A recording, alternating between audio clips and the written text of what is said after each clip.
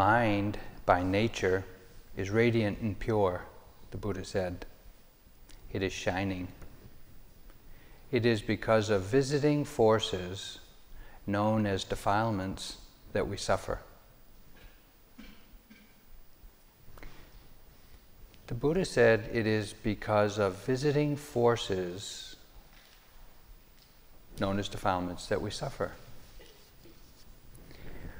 Which means that all of the stress, distress, and the unhappiness or frustration or disappointment that you felt or might have felt today or at any other time in your life was caused by a momentary or a visiting, temporary force that entered the mind. Do you believe that? I mean, think about it. All of your unhappiness, however you experience unhappiness, caused by some momentary, temporary appearance in the mind. If we could believe this, and this is the teachings of the Buddha, when we take refuge in the Dharma, as I spoke about last night, we aspire to take the teachings of the Buddha as a refuge in our life.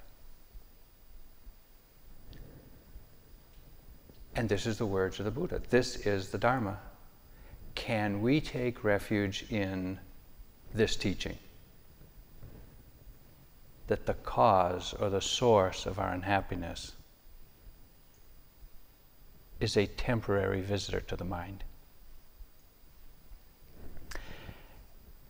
If we could believe this, or to the extent that we have faith in the teachings of the Buddha, we would be interested in asking and answering the following questions.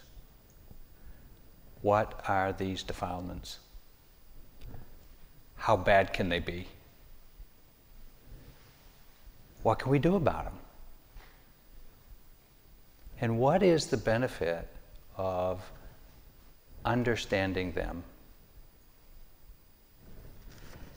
Because as one of our teachers has said, Sayadaw Tejaniya, it is not you who removes the defilements from the mind. Wisdom does that job. We don't have to get rid of the defilements in our mind. But if we understand them, he says, if we understand the nature of the defilements, they will leave the mind. If there are no defilements in the mind, there's no cause for unhappiness, no cause for suffering. It seems so simple, or I should say logical, or almost easy to understand. But as we know, putting these teachings into practice is not a slam dunk. It takes some continuity and some effort, some understanding, perseverance. So what are these defilements that cause all suffering? They are thoughts, feelings, moods, assumptions, beliefs that are rooted in attachment or aversion or some form of delusion.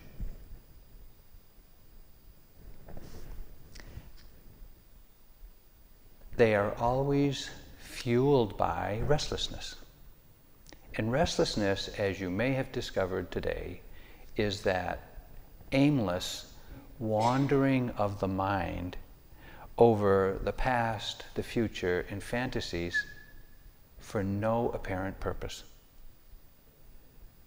And the mind is, as you've seen, relentlessly restless. It just goes here and there as it will. And when it does, it is accompanied by, it itself is a defilement and is often accompanied by others.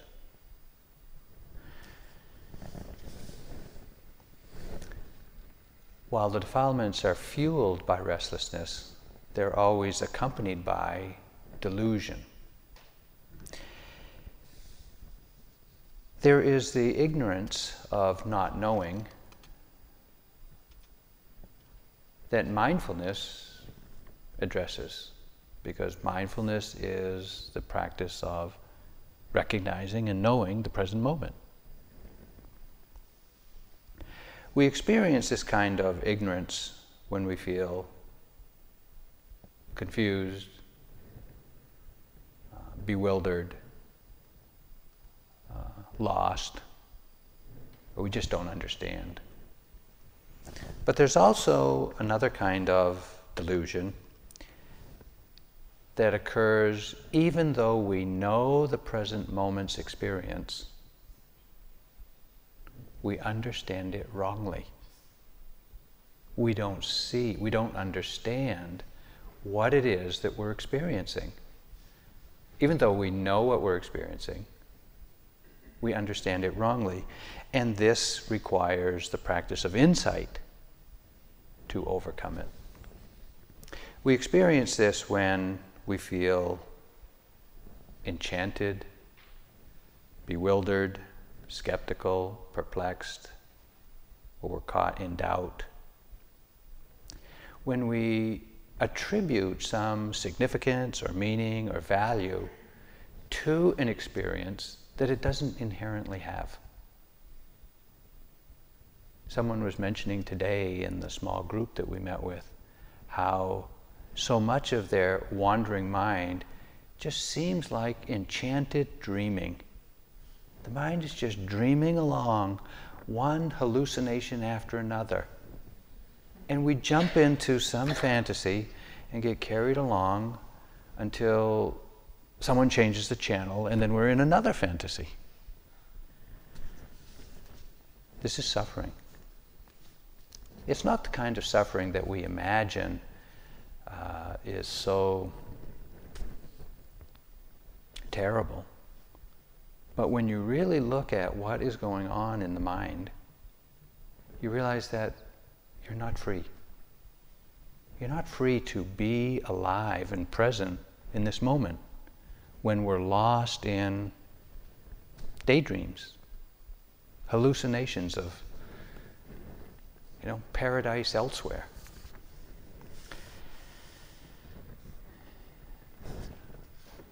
The defilements, or I should say restlessness and ignorance, are often accompanied by attachment. The grossest forms of attachment are greed, clinging, ambition, grasping, craving.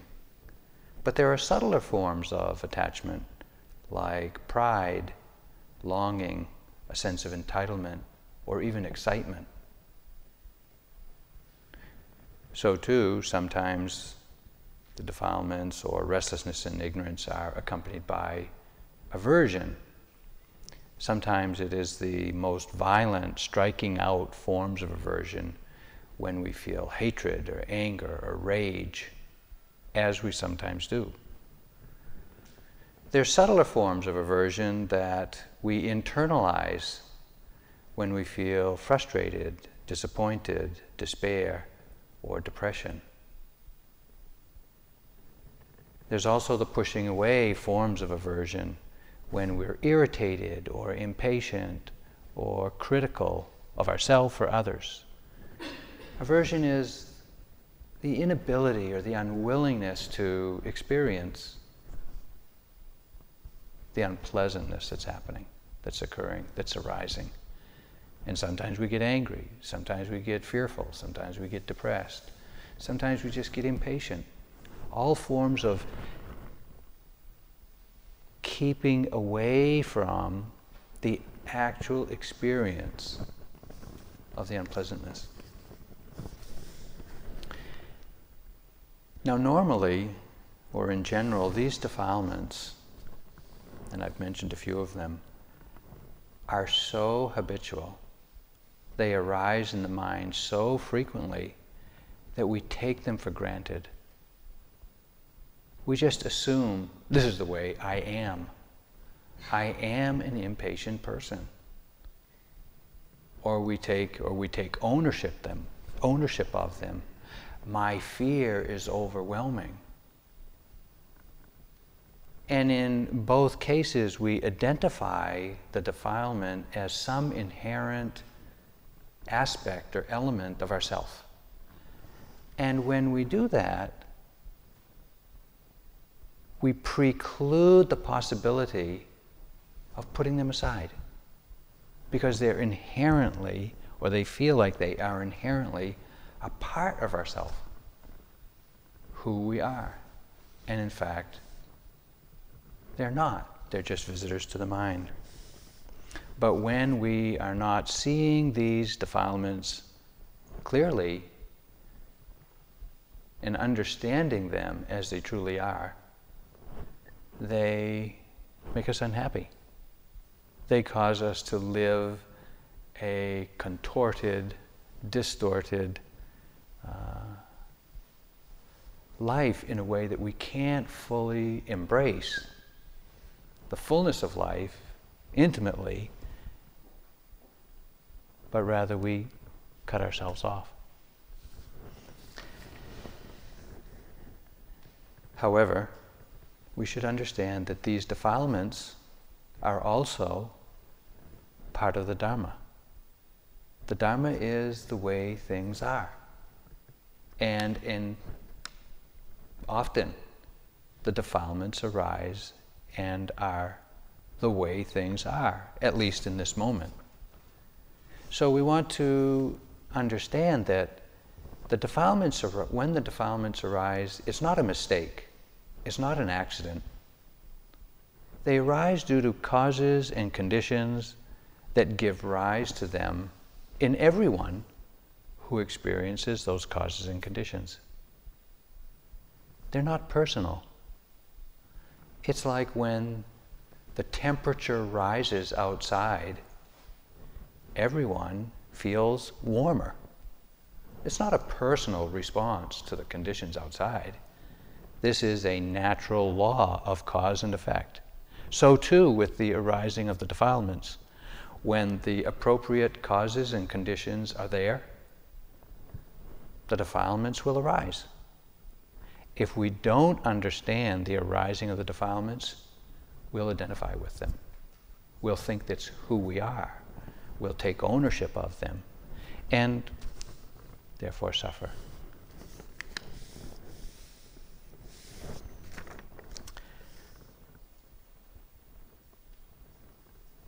These are the defilements that cause suffering. But how bad can they be, really? Let's be clear. The defilements are unwholesome states of mind. They are a mental phenomena. All of the unpleasantness or pain that you feel in the body is not a defilement.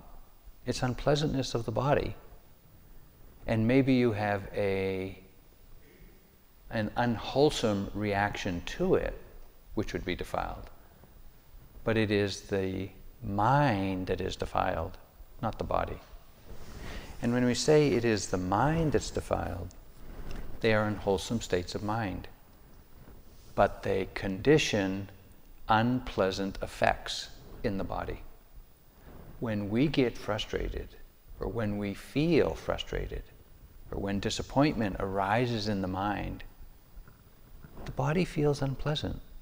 We get tight, we get contracted, we feel giddy, we feel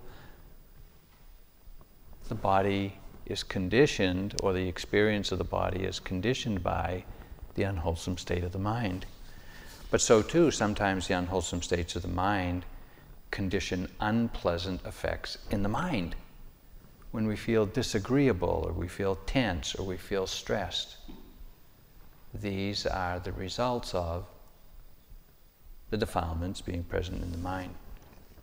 If we don't recognize we don't understand the defilements, they only grow stronger. They appear more frequently, they appear stronger, and they last longer.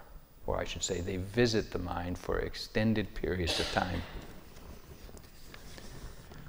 When I say that defilements either obscure the object or obscure the nature of the object, we've had this experience today.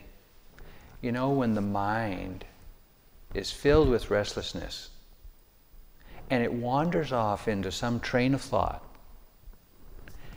when you're lost in that train of thought, or when there's no awareness of that train of thought, the train goes on, and it goes through one station after another, you know, into the past, into the future, fantasizing all kinds of scenarios, having all kinds of reactions to those scenarios, and we don't know anything about it until the train stops and we get off.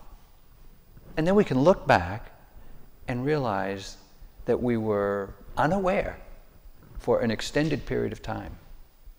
And yet, something or some capacity of the mind registered everything you were thinking about, but there was no awareness of it.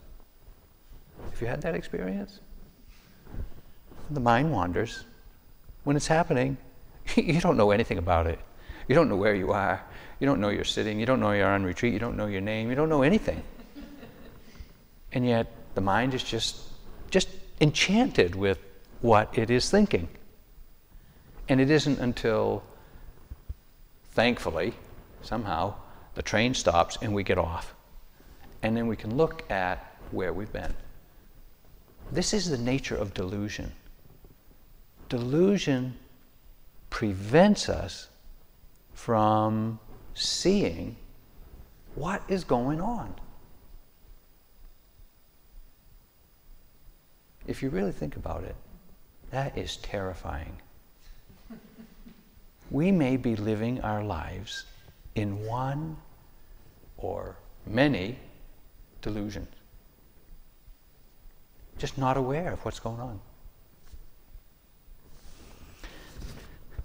But thankfully, all of us have been practicing awareness for at least a day, and some of us for decades, and so we're more aware.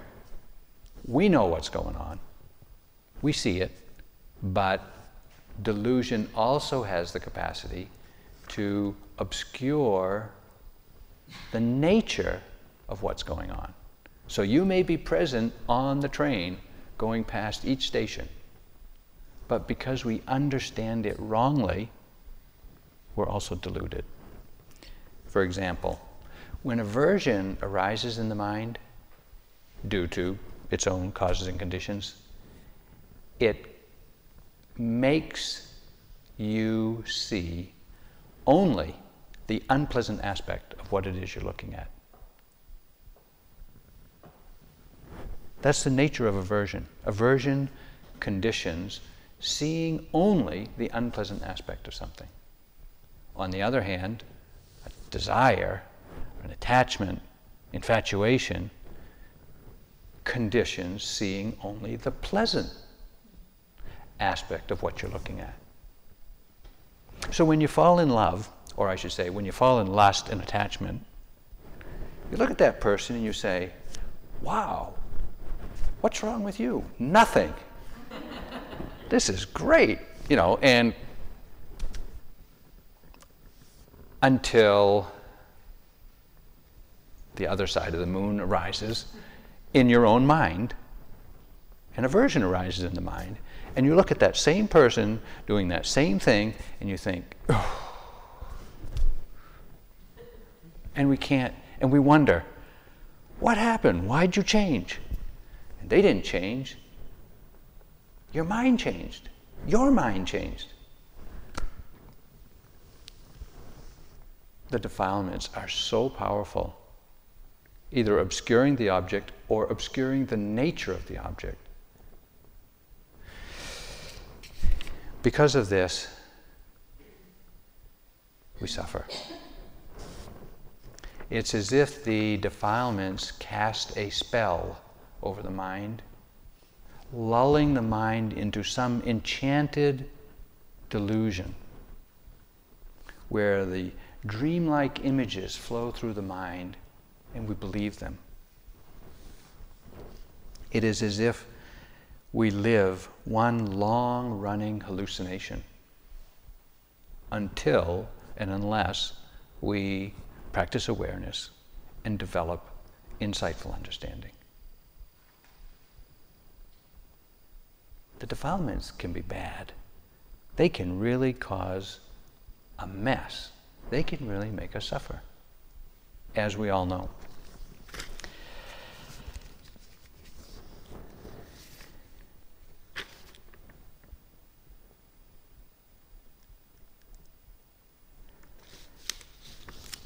If this is the case, which we all can confirm after today's experience, how do we work with these defilements? Because practice is to be aware. Mindfulness helps us be aware. And insight helps us to understand things. So in practicing awareness, we are going to come upon and we're going to discover and recognize the defilements. How do we work with them? How do we not succumb to their deluding power? But rather, how do we disentangle from the clutches of the defilements? First of all, we need to have some information. We need to hear that the defilements arise in the mind. They cause suffering. There are many kinds of them, just as you are hearing in this talk. This is, as I mentioned, hearing the Dharma, taking refuge in the Dharma. This is the teachings of the Buddha. But we also want to understand that even though we are so familiar with these patterns of reactivity, in fact, the recurring patterns of reactivity in the mind has become our personality. And so we take it for granted. It's as if we were that way. What's required is that we take another look at the familiar reactivity of the mind, at our familiar, ordinary way of relating to things, so that we can begin to recognize them. Having heard that fear, impatience, depression, attachment, excitement are defilements, now we can look at our own experience and begin to recognize them. But it's not easy to recognize familiar experience in a new way. It's not easy to see habits in a way that would cause us to be alarmed at their arising. But with knowledge and with awareness, we can see this is the way things are. Now, the instructions that we offered you this morning in the first sitting of the day was to try to pay attention to the present moment using a primary object like the breath or your posture in order to clearly know what's happening in the present moment. That's what we ask you to do. Pay attention to the present moment. Pay attention to the breath, for example. We don't really expect you to be able to do that. But as you try to do that, you will begin to see the defilements. Won't you? Didn't you see some wandering mind today? Some frustration, some disappointment, some expectation? Of course, we see that because we're paying attention. When you pay attention, this is what you'll see. You'll see this is the way it is right now. When we do that, we begin to, as we develop the momentum of awareness, it becomes impossible to deceive ourselves. We can't pretend otherwise than what we see. We see things as they are. And it's okay. Let me remind you, it's okay to be aware of anything. It's when we aren't aware of what's happening, then we have a problem. So the first step in working with the defilements is to recognize them. Coming out of the delusion or the self-deception and acknowledging this is the way it is for me right now. But when we do that, we often feel critical. We see these states of mind, we don't like them, we want to get rid of them, we feel ashamed of them, we feel like that's not really me, I hope nobody sees that this is what's going on with me. And so we need to relax. The second step in working with the defilements after you recognize them is to relax. And when I say relax, I mean just accept this is the way it is for now. Not this is who you are forever, but this is the visitor in the mind at this time. Relax doesn't mean to be casual and just kind of like, oh yeah, accept this is it, I really am impatient, I really am angry, It's not that kind of relaxation. It is the relaxation that doesn't struggle with this is the way it is.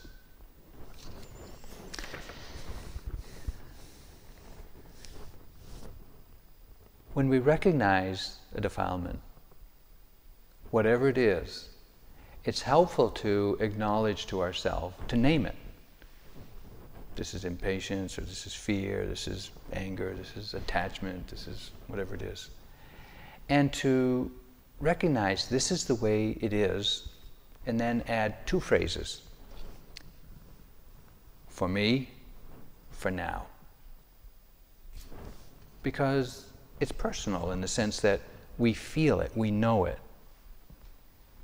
And we add the for now because this is just a visitor to the mind. If we don't recognize, or if we don't remind ourselves that it's just a visitor to the mind, it can feel, or we slide into an unexamined assumption that this is the way it's always been, or this is the way it always will be. It's a feeling. You know, when you get irritated with someone, you feel like you're going to be irritated with them forever. I mean, we know that's not true, but it feels that way. And so we want to be careful not to slide into that unexamined assumption and mistakenly eternalize a momentary perception. So we relax. Sayadaw U Tejaniya puts it this way: the mind is not yours, but you're responsible for it. These defilements come uninvited. We didn't ask for these kinds of experiences today. They come uninvited. The mind is not yours. What occurs in the mind occurs through causes and conditions that are outside of your immediate control. But once these states of mind arise, you have to do something about it, or you'll really suffer. And so it's up to us to apply our intention, our aspiration, our effort, our awareness to experience, to recognize, to relax, and to feel what these states of mind are like.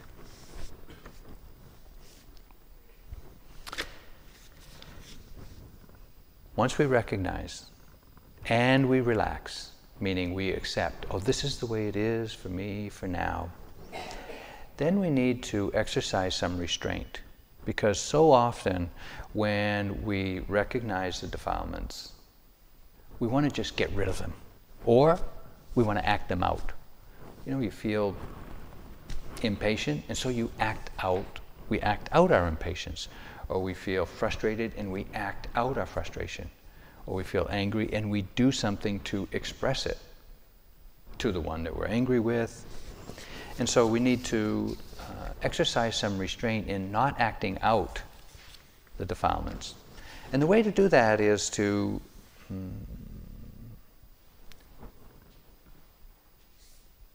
There are many ways to do that.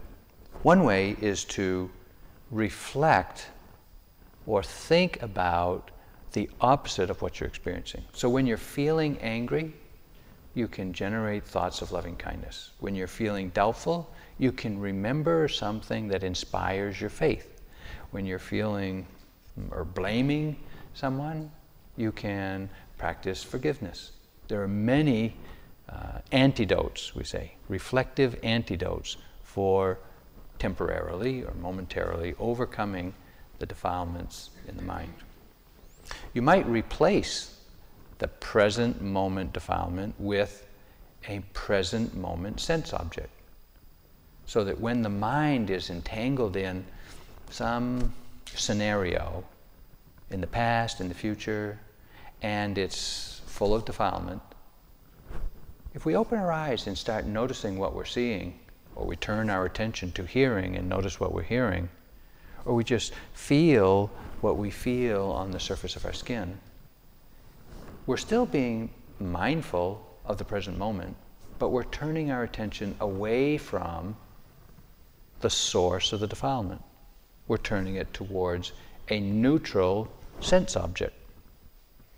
This is exercising some restraint from acting out defilement. You can also just avoid it. The Buddha was explicit in offering this as the first step in dealing with everything that causes unwholesome states of mind to arise. Avoid it if possible. Some poet in America was being interviewed on the radio, and she read a poem, one line of which really stuck out to me.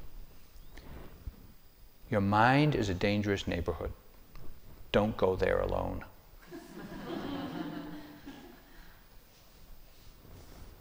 We can understand that as the mind has some dangerous areas in it, the defilements. Don't go there without your awareness. If you're going to go rummaging around in the mind, take your awareness with you so that you can avoid those areas of danger that can cause you harm, that can cause you to suffer. After we exercise some restraint, we've recognized the defilement, we've relaxed, we've accepted this is the way it is for me, for now, and we've exercised some restraint, we're not just acting it out, it's helpful to reframe your understanding. So often, when we hear a talk about the hindrances or the defilements, and we begin to recognize them, our first and seemingly intuitively correct response is to get rid of it. You can get rid of any defilement instantly, but there's no understanding. You know, when you're lost in some fantasy in the past, you just open your eyes and connect with the present moment, and it's gone. That's easy. Or you're sitting in screeching agony in the body, and you're just getting frustrated and struggling. Shift your posture. It's easy to get rid of those defilements, but just getting rid of them doesn't bring any understanding. And so we want to reframe our wrong view of the defilements, how to work with the defilements. Instead of an obstacle, instead of considering the defilements as obstacles to awareness or obstacles to your insight or even obstacles to your happiness, we should consider them opportunities. Because here is an area of the mind. Here is some terrain of the heart which we do not yet understand correctly.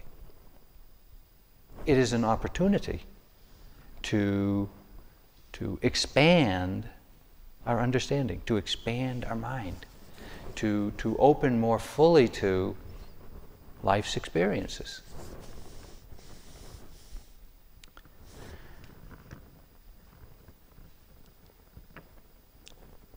Again, Sayadaw U Tejaniya says, try to recognize that defilements are simply defilements. They are not your defilements. The wandering mind is not the problem, but rather your attitude that it should not be wandering is the problem. Thoughts are just thoughts. Feelings are just feelings. Yogis often make the mistake of expecting or hoping for good experience rather than being willing to try to work with the defilements. Now, let's be honest. How many of us came to this retreat hoping for, well, hopefully some good experiences? Yeah, of course. Yeah. How many of us came here diligently committed to working with the defilements for as long as they arise? Well, we know from our prior experience that we're probably going to have to deal with some. But if we fully acknowledge and accept, this is the job, this is the task. I mean, when the mind is not filled with defilements, we don't have anything to do. Life is going along fine. But it's when the defilements arise in the mind, then we have some work to do. And being willing to work with these states of mind is, this is our job. So reframing our understanding from trying to get rid of the defilements, being willing to see them as an opportunity to grow in understanding. And if we do that, then it really allows us to be present with them. The fifth step, or the fifth phase of working with the defilements, is to be aware of them, just to be mindful of them. We've recognized them, we're not acting them out, we've relaxed, we've accepted them. We understand that this is the place, this is the very place for establishing awareness. It's not like we have to get rid of the defilements before we can be aware, or in order to be mindful. The defilements are the very place and the very experience for developing awareness. And the way we do that is to allow ourselves to feel them, to feel the defilements. Now, most often we recognize the defilements, or some of us recognize the defilements by the story that they tell in our mind. You know, he said this, I said that, I should have done this, they should have done that, they shouldn't have done this. And that story goes on and on and on. And we may recognize that, oh, this is anger, or this is frustration. When we do, we can put that story aside and just encourage ourselves to really receive the feeling of that state of mind. Without the story, not the story. We're not trying to explain it, we're not trying to justify it, we're not trying to put it off on anyone else. We're just trying to acknowledge, what does this state of mind actually feel like? Now, we've all experienced sleepiness, we've all experienced restlessness, we've all experienced some aversion and some desire today. What do they feel like? We know the story, but what do they actually feel like? This is the task of mindfulness. Mindfulness is the awareness of the object as it appears, so that we actually touch. We actually touch that state of mind with our awareness. When we do, we actually investigate, what is this experience? But we have to be careful not to just slide into the story again, because the story, it just goes on and on. It goes around and around. We see it from many different sides, many different perspectives, and that's useful, but it's not liberating. If we want to really see through the defilements, we need to touch the very nature of them. Some of us are afraid of snakes. Some of us are afraid of heights. Some of us are afraid of flying. Some of us are afraid of public speaking. We have many fears. Each one of us has many fears. Some of us have fears that others don't fear. But imagine if one time that fear arose in your mind, you could put aside the story, you could put aside the self-pity, you could put aside all the resistance, and just allow yourself to feel it, to really open to and feel. This is what fear feels like. Got it. Okay, no resistance, no turning away from it.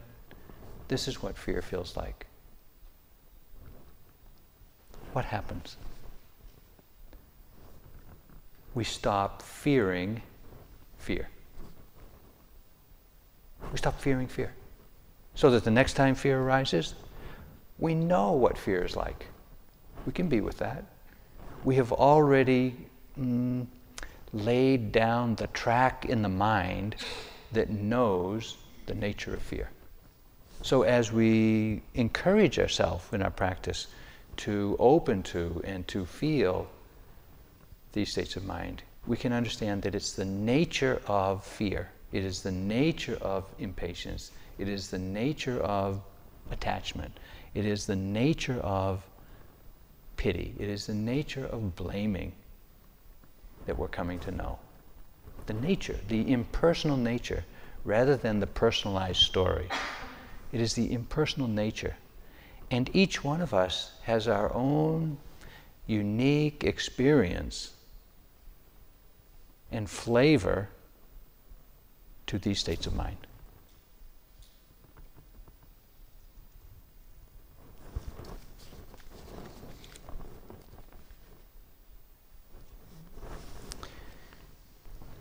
An important liberating insight occurs when we can do this. When we can encourage ourselves to actually touch and open to and feel these defiled states of mind. First, let me just say, they are unpleasant. All defilements are unpleasant. That means in order to feel them with full awareness, we have to be willing to experience unpleasantness consciously. We have to be willing to experience unpleasantness. Now, we all experienced unpleasantness today unwillingly. When we can shift our attention, when we can work with our intention and our strength of mind and feel that unpleasantness willingly, we learn something that you cannot get from a book. These states of mind don't last very long. We don't know how long they last until we actually touch them. The story goes on for weeks, days, months, years. You know, we may have unfinished business from 20 or 30 years ago. Well, some of you don't, some of you aren't 30 yet, but you may have noticed some of the stories that arise in the mind from 10 years ago, 20 years ago. Because we've been carrying the story around without ever having fully felt that experience and insightfully seen that this feeling doesn't last. It is also unpleasant. It is also impersonal. It arises due to causes and conditions that are not under our immediate control. This knowledge, or these knowledges about the nature of the defilements, is liberating. It's invaluable. When we see over and over again, this is the nature of the defilements, that they're impermanent, they're unsatisfactory, they're impersonal. In time, that understanding comes to our rescue whenever the defilements arise, and we know this doesn't last. This is not about me. This is about impersonal causes and conditions outside of my immediate control. But to have that knowledge, to acquire that knowledge, takes a steadiness of mind, takes a steadiness of attention, and a willingness to experience, oh, this is the way it is for me, for now.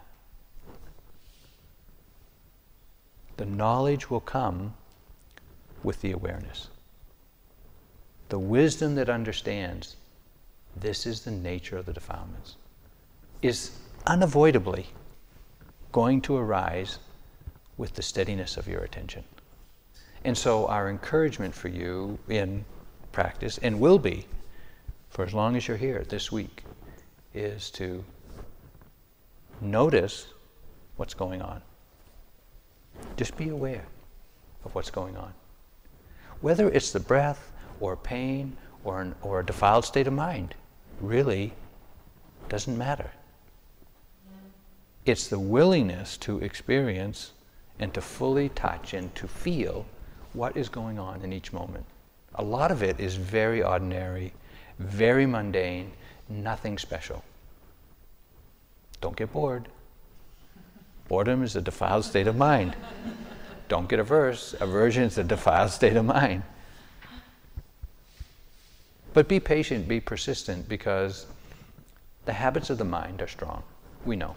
The habits of the mind are extremely strong. In part because we don't look at them. We just accept them. This is the way I am. No, you're not, if you don't want to be. But it takes awareness to confront that mistaken belief. Again, Sayadaw Tejaniya says, in order to understand the defilements, you have to watch them again and again. What can you gain from just having or expecting good experiences? If you understand the nature of the defilements, they will dissolve. Once you're able to handle defilements, good experiences will naturally follow. Naturally follow. We don't have to try to make them happen. We just have to see, this is the way it is for me for now. To wrap up, I want to do a quick review of the 5 most common defilements, known as the hindrances, because they arise so frequently in our practice. We want to really make them, we want to get our mind ready to recognize these 5 states of mind. The first is sloth and torpor. The first time I did a 3-month retreat, a couple decades ago, first couple of weeks into the 3-month retreat went fine, and then I hit sloth and torporville. And for 6 weeks, that's half of a 3-month course, I had sloth and torpor. Every time I went for a check-in with one of my teachers, I was talking about sloth and torpor and my struggling with it and how I was working with it and soliciting additional ways of, I could have written a book on how to work with sloth and torpor. Unbeknownst to me, I was trying to get rid of it rather than trying to understand it. Why? And this is a good question to ask yourself. Why does sloth and torpor arise? Well, in the first couple of days of retreat, sleepiness often arises because we're overextended. We've been living our life too full, too fast, for too long. And when we get to a quiet place where there's no demands on us and there's nothing to stimulate us, the mind can finally rest. And so it's quite natural to feel tired. We've seen that kind of sleepiness or sloth, torpor, heaviness of mind today. There's another source for sloth and torpor after you get through this first couple of days and the mind gets some rest and gets rested and starts to see.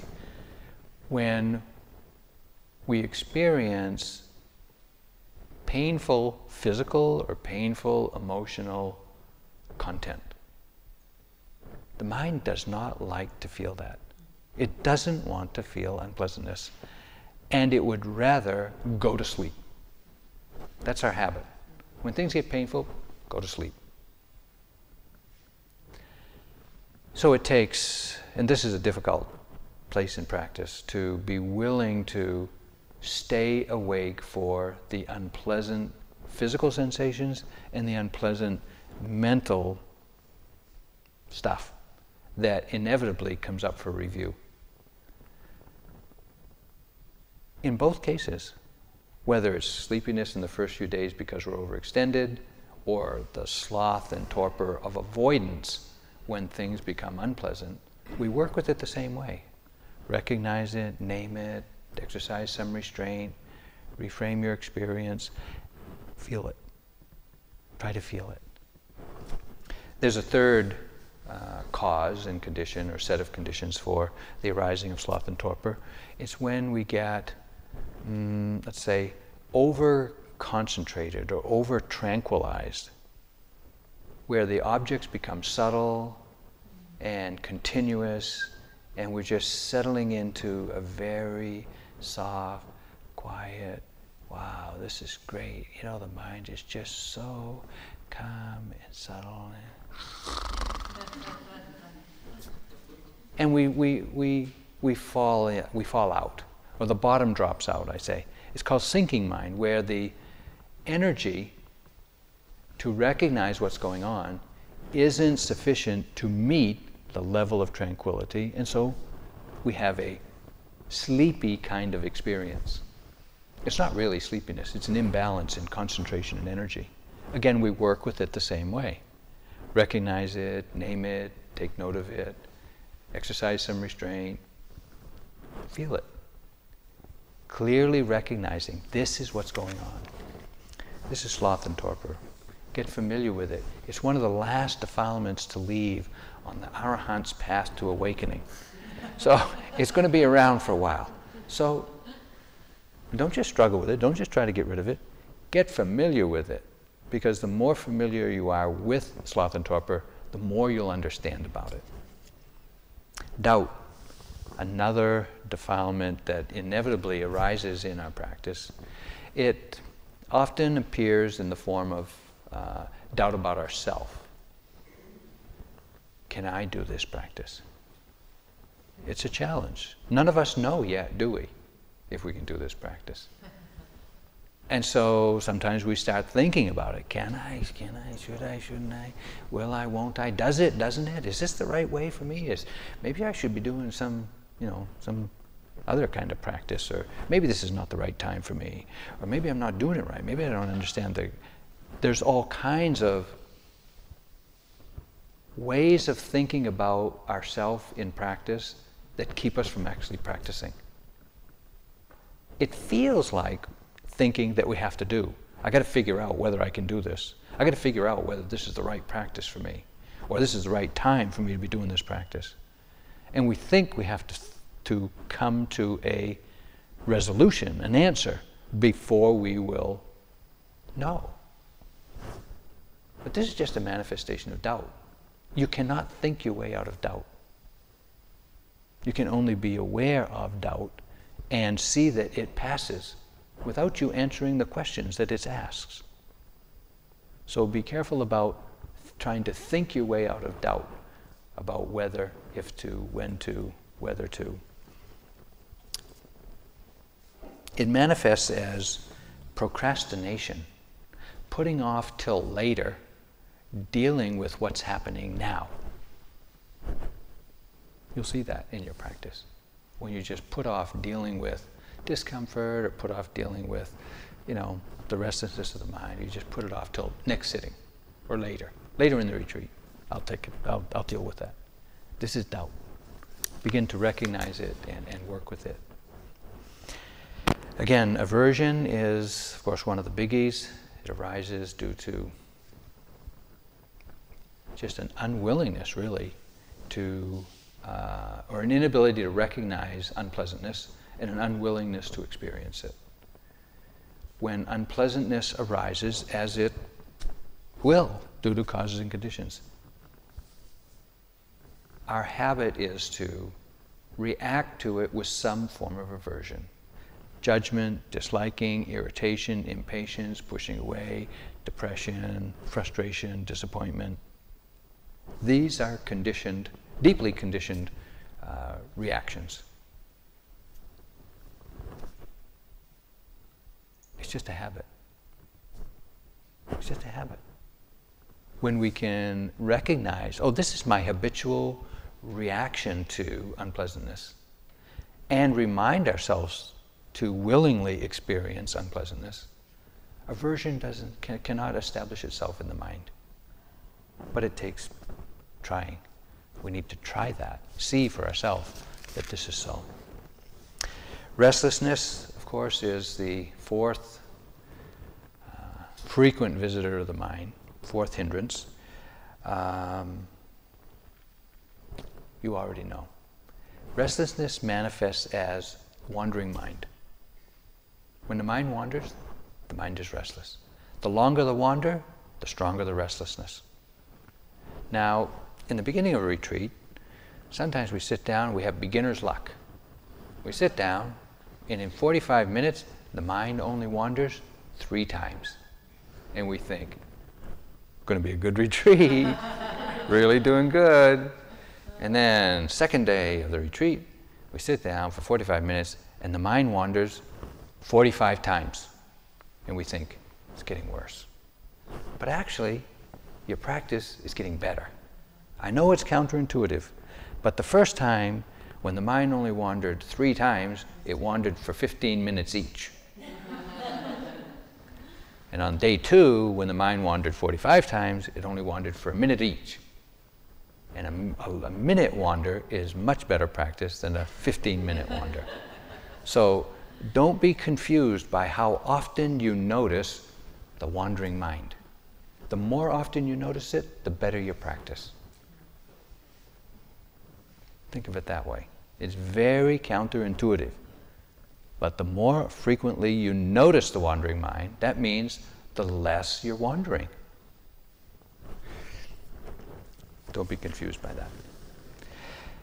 Attachment. Any form of attachment arises, clinging, yearning, excitement, arises due to or is conditioned by a pleasant experience.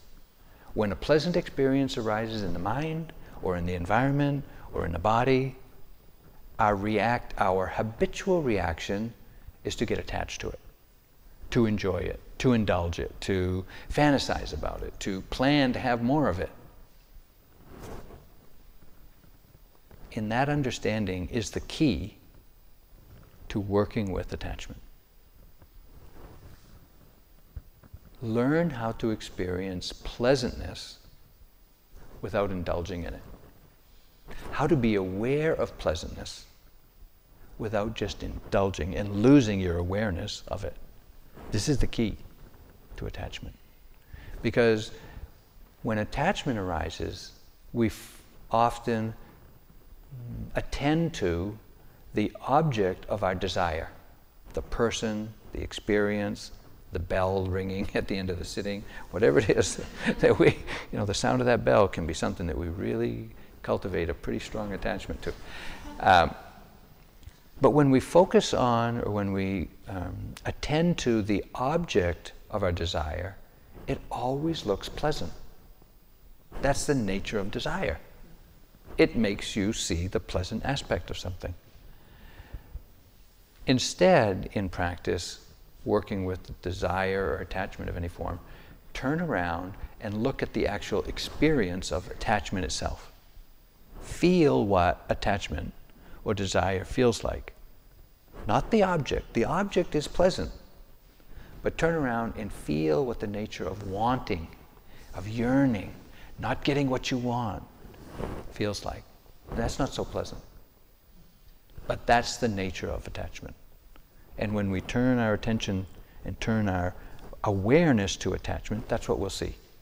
And in this way, we learn about the nature of attachment. These are the 5 major hindrances to our practice: sloth and torpor, restlessness, aversion, desire, and doubt. You'll have plenty of opportunity to see them in the coming days. Be willing to work with them, cultivating the awareness that can grow in understanding of them. Because always remember, Sayadaw says, that it's not you who removes the defilements. Wisdom does the job. And when you are continuously aware, wisdom unfolds naturally.